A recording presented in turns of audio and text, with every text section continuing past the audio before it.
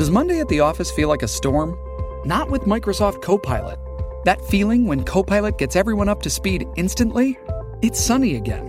When Copilot simplifies complex data so your teams can act, that sun's shining on a beach.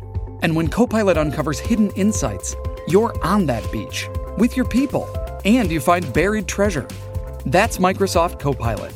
Learn more at Microsoft.com/AI for all. Survivor 46 is here, and so is On Fire, the only official Survivor podcast, and we have a twist this season. The winner of Survivor 45, Dee Valladares, will be joining us every week. We're going behind the scenes of the biggest moments, the how and the why things happen, and the strategy and analysis you can only get from someone like me, a Survivor winner. Listen to On Fire, the official Survivor podcast, wherever you get your podcast.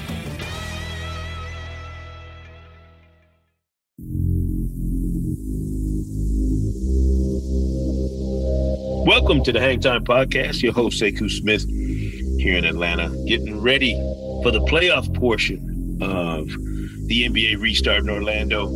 Today's show, we are spending a little quality time with a good friend of mine, my main man, my brother Marc Spears, senior NBA writer for The Undefeated, who has been in the bubble from the start. He's been down there for quite some time, and he's going to be doing the whole thing, the entire duration of the NBA restart at Walt Disney World in Orlando. So steal a little bit of his time talking about what he's seen, kind of his experience so far in the bubble. As I mentioned, I'll be joining him and the rest of the media contingent and the teams at the end of this month. So it'll be interesting to not only get his perspective, but get some pointers maybe too about what I need to do to get myself prepared for it. But check out this conversation with NBA senior writer for The Undefeated, Marc Spears, right here on the Hang Time Podcast. My guy, Marc Spears, in the bubble. You've been there for so long. I forgot what you look like when you're not in the bubble. I'm still handsome. That ain't changed, bro. I'm still handsome. How has it been trying to exist in that space? A lot of it is mental. And I'm just talking about it from a personal standpoint because, you know, I'm preparing you.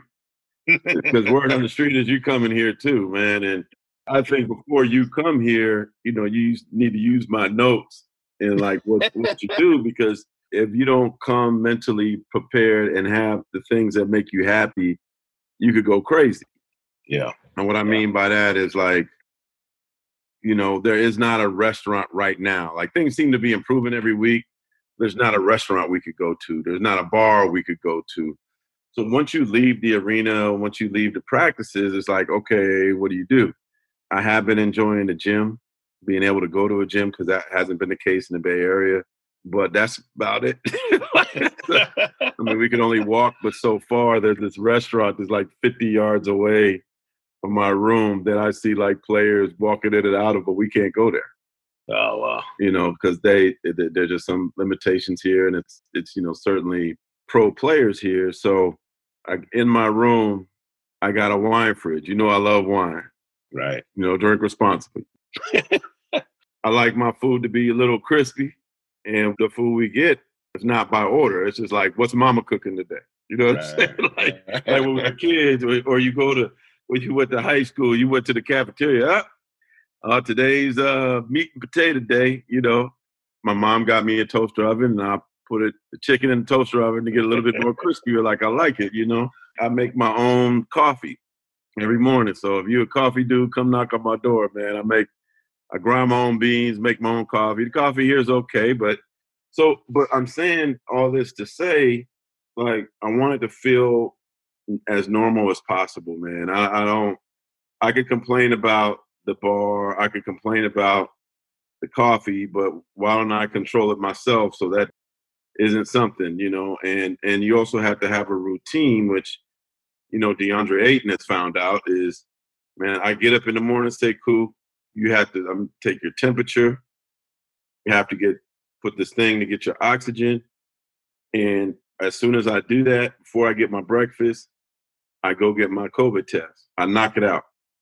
I get it out the way. I've seen like people going crazy before the days of like, man, I ain't take my COVID test yet, and they're about to close. Like, I just kind of keep a routine, and it's hot, and I ain't being from the Bay, living by the water. I ain't used to all this hot, so I just gotta, kind of do a lot of mental things. And like, I know this is a long answer, but like me, Chris Haynes, and Gary Washburn, and I'm taking you when you come. We went fishing, like we could go fishing for free. Right. So we just basically schedule every Sunday we're gonna go fishing. Mm-hmm. Haynes don't fish; he just like sitting on the boat. So it's like little things. You could go crazy just sitting here all day. Right. And I know you're a hermit, man. I gotta get you out of your room. But like, you can only write so many stories. You can only talk so much on podcasts and on the radio and on TV. Right. You gotta do stuff mentally, especially for me, somebody that expected to be here for like 3.5 months. You got to do things mentally to keep yourself sane. That long grind is crazy. And you and some other media members and the two teams who are going to make it all the way to the end will have stayed for so long. But I mean, and that brings me to my question about the games. The seeding games have been much better, much more competitive, much more well played than I think some people expected them to be. The scores have been high. Defense hasn't been great. But just in your estimation, looking at the teams that have grinded their way to this point as we get closer to the end of the seeding games and head into the playoffs, what stood out to you in terms of the teams you've seen? I'm stunned at the Suns and how well they've played. That chase for 8 in the West has been everything we hoped it would be. But what stood out to you in terms of teams and players and how well they played, or who surprised you, who hasn't? What sticks out in your mind? I talked to Monty Williams. I just thought it was interesting to talk to him because it was like the Western Conference team that had the least expectations. Like, how do you get their mind right? How do you make them feel like they have a chance when it doesn't look like it? And he kind of just detailed to me just, how it's a business trip. And you're in here, so might as well try to make it. And they know that the odds were against them, but there's no pressure. Let's try to see what we could do. And now here we are. They're 7-0. A lot of times I think as NBA journalists, you got to listen to your eyes. Mm-hmm. And my eyes were telling me like, man, like Phoenix is playing pretty good. Like I kept saying, and those are scrimmages. I'm like, it's scrimmages, but they're playing pretty good. Yeah. And they won that first game. Then they beat the Clippers on that like game winner, and they started rolling. Their schedule got a little easier. They got to take advantage of some people being out, and you play who's in front of you. And now they're 7-0 with a legitimate shot at making it. Now they don't have the tiebreaker. Right. So that's a concern with Memphis. But, I mean, the way Memphis is playing, they could lose again. If Phoenix wins, I think they have a really good shot of being in that playing game. And then once you get there, you never know what happens. So the person I'm happiest for is Devin Booker. Yeah. Like, and this is your Michigan boy, man. Like, this dude can go. And our seats are like, say, cool. Like, when we first started covering the league in like the late 90s, early 2000s, when we used to be close and sitting at the scorer's table, that's how these seats are. They're great seats. Yeah. And I just been in awe just watching him play and his body control and how poised he is. And he's never in a rush, but he's really dangerous. So I've been enjoying watching him. And Damian Lillard's been amazing. I talked to him before the game started, and he said, we got to win 5. And they're right on pace for that. Now they're in control of it. Just seeing their will and their fight, and even when they had a really tough loss against the Clippers, how they still put themselves in position to make the postseason. Those are the two teams right there that, I've really been impressed with so far.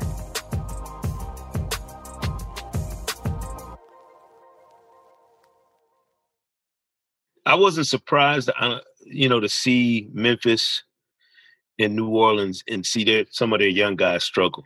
Lonzo Ball, hasn't played the way I'm sure he'd want to, or that, the Pelicans would want him to. Jaren Jackson Jr. getting hurt certainly impacted the Grizzlies. So you look at them, it's like, okay, they go by the wayside potentially because of some of that youth and inexperience. But then I look at Philly, and to have the injury issues they had with Ben Simmons and Embiid, it's like for some teams, the 4.5 months off was kind of an opportunity to come back totally refreshed and with a new lease on the season. And then the other teams, Philly's bad luck or whatever bad juju they have, seems like it followed them from the first portion of the season to the restart. I mean, how do you assess a team like Philly going into the playoff portion of this, knowing that they're going to be hampered like they were all season? I always thought Philly was like, they could win the whole thing or lose in the first round, man. Like they're that box of chocolate team. You just don't know what you're going to get with them. Ben's injury was devastating. I was a little worried coming to Orlando that there would be a lot of injuries because of the layoff. I think those practice games help, but, injuries do happen. So I think Embiid's okay. It appears like they're just kind of resting him for the playoffs, but he's going to have to be sensational. Yeah. Like, who are they going to play right now? As of today, like Indiana. Yeah, and it's weird because the teams are bunched up in that area. You figured it could have gone any different way for all of them. Yeah. But matchup wise, it doesn't look like what they were hoping is going to happen. I mean, in the East, man, to me, obviously the Bucks are the Bucks. Yeah. Boston is also a team that's just hard to figure out, capable of winning the whole thing or losing in the second round. But to me, the best team in the Eastern Conference is Toronto. They're the champs. They're deep. They're healthy now. They play well together. They kind of remind me of your Pistons from the early 2000s in the terms of they have a lot of good players, a lot of guys that could have a big night, but no like alpha dog guys. In a sense, I guess they're all like kind of like chip on their shoulder. Well, we're going to work together to win. And some days Van Vliet's going to be hot. Some days Pascal, who stepped up and become an all-star, is going to be hot. Sometimes it's going to be, Kyle, and then OG's been a surprise. Like Serge, like Gasol, they got so many guys that could do something for you. And all they care about is winning the game. They don't care about the touches. They got a chip on their shoulder. I'm doing a diary with Van Vliet, man, and they certainly got a huge chip on their shoulder. And the one thing I also respect to the Raptors is nobody has had a constant social justice message collectively more than they have. Yeah. Like with every game, they're wearing something. Like they drove up with a Black Lives Matters bus. The Wayne Embry T-shirts were just outstanding. Yeah. Yeah. So they're just, seem like every game they bring in that social justice flavor. And so respect to the Messiah and the Raptors for really being about that. The bubble has been enlightening for individual players. Just getting a chance to watch them. Obviously, Bol has been stunning to see a guy that size. We didn't get to see him before. But Michael Porter Jr. is a player that I know we've talked about in the past. I've been a fan of him. Yeah. I mean, just the seeding games at least expose a lot of fans to just how much talent is out there. But you having the history that you do with the Nuggets franchise, knowing where they are, what they've put together on that roster in terms of moving forward, I was thinking, like, who has the best trajectory in terms of an up-and-coming team? And Phoenix certainly has put themselves in that conversation. But, man, Denver, with the youth and talent on that roster. Size, athleticism. Yeah, it's just ridiculous. And Jamal Murray hasn't been playing. Exactly. He's coming off of, that with the rest in his hamstring, whatever. But what's your opinion of a team like Denver going forward, knowing what they have in terms of age and building blocks for the future? I kind of feel like they're still like 1 year away and they need a couple more Millsaps on the team, just kind of veteran guys to show these dudes how to be professionals. And not saying that they're not, but you just kind of need some old heads in there to kind of, hey, man, this is how we do things. And, to learn from and to get their heads right. And they're scary. I'm curious to see how they build because I thought they were really disappointing in the playoffs last year. Mm-hmm. Thought they had a prime opportunity to make it to the Western Conference Finals, and they blew it. And I didn't really get the sense that they were really upset about it. It was just like, yeah, we're proud of ourselves. No, man, like, so when Joker came back and he wasn't in the greatest of shape, I'm like, okay, are these dudes really, really serious about trying to build? He's in much better shape now. Yeah.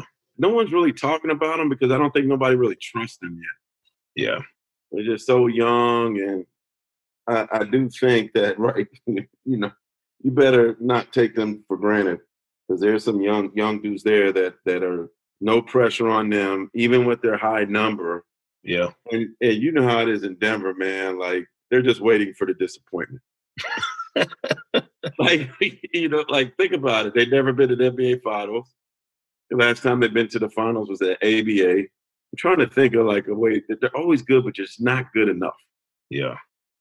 It's like Charlie Brown, man. They go there to get to the fourth ball, they kick, and then Lucy moves it, and they fall on her butt. You look at the team, they got so much potential, and you wondering, like, do they stay the course long enough to ride it out? Because you're not even playing with Gary Harris and Will Barton right now. And now you're getting MP some confidence. You're getting Bowl some confidence. Right. They have a guard, Sekou. I can't even remember the dude's name right now. PJ, I think. Yeah, from South Carolina, yeah. He's nice. Yes. And so now they gave him confidence. Mm-hmm. He looked like a dude that used to be a scorer that they converted into a point guard. like, all right, man, we got to show you how to play point guard now. Right. Here's how to throw the ball into the post. Like the way he throws the ball to the post is like real polite. You know what I mean? Like he just came from a basketball camp. Just real, But what they're doing with this kid, I didn't know who he was, but now he's confident. These other dudes come back, they could play him, and he's not going to be scared. So, Bobo, PJ, MP, you got them dudes coming off your bench. Denver is a scary, scary team right now. And we knew the teams going in that were locked into the playoffs. So, to me, the seeding portion of this experience hasn't been as much about, the Clippers and the Bucks, as you mentioned. We know they're in, their positions are solid. They're going to be fine. Who are the teams that you look at and say, based on what they've done in these seeding games, based on what you've seen, they have a better outlook come playoff time than they did before we started the seeding games? Clippers, they're to be the scariest team in the West. All due respect to the Lakers, they're just deep. Harrell's back, so now they're finally whole. I know it's been frustrating to Doc because he hasn't been able to get much practice time with these guys. Is their rhythm going to be good? I actually think they probably should have some hard practices before they get to playing. But now everybody's here. Everybody's healthy. You got two superstars. You got a third guy that could score when other guys are down. And you got a bunch of junkyard dogs who run through a wall to win, who don't care. All they care about is winning. Mm-hmm. I really like the makeup of the team. I love their coach. The Lakers are not easy out by any means. They're certainly capable of winning the whole thing. But I think that they'll be ready and they'll have a little chip on their shoulder. And I think they're a team to keep an eye on. And I mentioned Toronto and the East. They're at home. They finally got everybody. I'm really curious about the Bucks, man. Just how much does Giannis have to shoulder for them to win? Middleton's probably going to have a great playoffs for them to win. Can't just be Giannis. And, certainly Giannis is an MVP candidate of the early bubble action, but he can't do it by himself, man. That's right. That's where the Clippers and the Lakers and Toronto have an advantage is more than a two-man band. You know what I mean? Like, Brooke has to play well. Like, they have to have a lot of people play well. And they certainly have the talent. But I'd like to see a little bit more dog in them too. Watching the Bucks, your big question becomes, man, does Giannis have to do this much for them to win every night in the playoffs?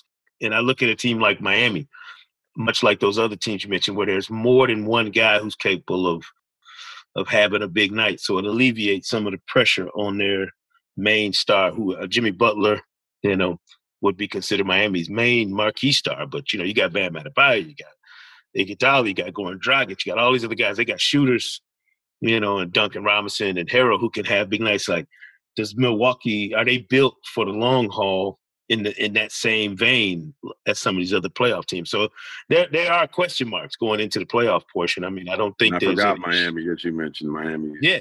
Jimmy Butler and Iguodala and Bam, like they ain't no punk either. No, you got, I think, and I was telling somebody, Marc, that for all the time that we missed of this NBA season to get it back. It's been such a refresher in terms of just how good of a season it was before it got shut down on March 11th. Like, there was some uncertainty. There was some mystery as to who was going to do what. We knew who the best teams were in terms of the standings and the favorites. Yeah. But this has been a really good reminder. Indiana, TJ Warren playing like a maniac. I mean, this has been a really good reminder of just how much talent is out there and the unprecedented nature of the bubble and how you have everybody in one spot. I know it's had to be intriguing for you covering the league as long as you have, to see it all kind of coalesce in this one space. It must be interesting. Yeah. I'm looking forward to getting down there and seeing it. I wrote a story today on Dr. Leroy Sims. There's a black man that's in charge of this whole thing, in charge of the whole bubble. And he was just kind of running through to me the stress that he's under and how he can't touchdown dance right now, despite the fact that there is no positive test. There's still a long way to go. And if they could get through this, it's historical. It's amazing what the NBA has been able to do. And it's been like, you're going to feel honored when you get here to be a part of it. Yeah. To say that you actually lived in the bubble. It's weird. It's weird, man. I ain't gonna lie. It's strange. But I feel safe, man. I like Stefano Fasaro. He covers MLS for ESPN. He left this morning because the MLS cup thing is over. Right. And so we text back and forth, and he's like, "Man, you be safe." And I'm like, "No, you be safe. You going back to Texas." He's going back to Dallas. So I kind of feel like when I watch the news, it's scary, man. Just how people aren't taking it serious, how people aren't wearing masks. You have to wear a mask here. I got yelled at because I forgot to put my mask on going onto the bus to the game. Mm-hmm.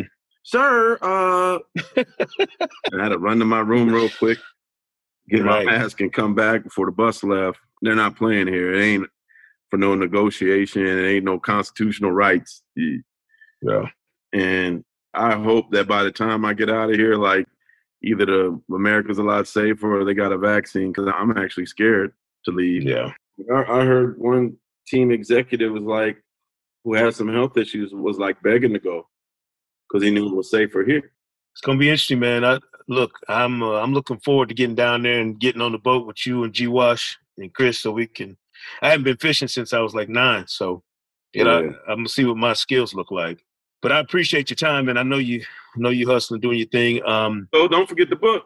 Oh, no doubt. The book with Spencer Haywood that you and G Wash did, and we're gonna talk to him, closer to the release date of the book, man. But I know that was a labor of love for you guys. It's fantastic. I read it cover to cover already. You did? Oh yeah, I got an advanced copy, dude. You listen. You read it? What do you think, man? It was awesome for me. My connections with my wife being from Mississippi and me going to college there. So some of the references in there were very interesting to read, just the historical context. Or about him eating roadkill. Yeah, knowing everybody's roots. If you Mr. Booty Face, you remember Mr. Booty Face? You could tell who wrote the first portion of the book and who wrote the latter portion, right? Oh yeah. But it's the other parts about it too. The thing that struck me too, him talking about his mother still going to work after he'd made it in the league, and in the cotton field. Yeah, still going out there, and that mentality that she didn't want to leave and be separate from the people she'd grown up with and worked and toiled with like that. It was stunning to read. Man, I'm honored you read it, man. Fantastic stuff. The Haywood Rules, man. Get it on Amazon now. And like I said, we're gonna talk to Spencer here on the Hang Time Podcast as we get closer to October. But your stuff, as always, Marc, has been fantastic. You know that.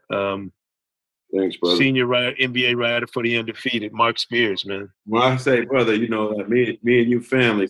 This time last year, we out in California for the festivities. You had so many weddings. Your California wedding, you did it crazy with the multiple weddings, and but to be out there a year ago this time, and now this September we're gonna be in the bubble covering a historic NBA playoffs and finals, man. I'm looking forward to it. Wouldn't want to do it alongside anybody else. Well, make sure you hit me so I could tip you up on what you need and where to mail it. But you got it. Trust me, you got to get what makes you happy sent here beforehand. And even quarantine, I'll try to sneak you some bags of good stuff. No doubt, man. Appreciate you as always. And we'll talk. Stay safe down there in the bubble, bro. No, you stay safe. All right, man. Thanks, brother. Love you. Appreciate you. All right, man. Love you, brother. Can't say thank you enough to Marc Spears for joining us here on the Hang Time Podcast. Great stuff from him as always. Great insights about what's going on down there in Orlando. As I mentioned, Marc is the senior NBA writer for The Undefeated. And The Undefeated is ESPN's content platform exploring the intersection of sports, race, and culture. What an unbelievable time to have Marc in that bubble with the social justice messages that the players are delivering on a regular basis. The perfect guy to bring us some of that content. Go to www.theundefeated.com to read Marc's stories about the NBA and all that's going on in the bubble. And as I mentioned earlier, I'm going to be heading down to Orlando here at the end of the month. So we're going to be bringing you content frequently here on Hang Time, talking to the people in the bubble that are there, covering the games, calling the games, everything.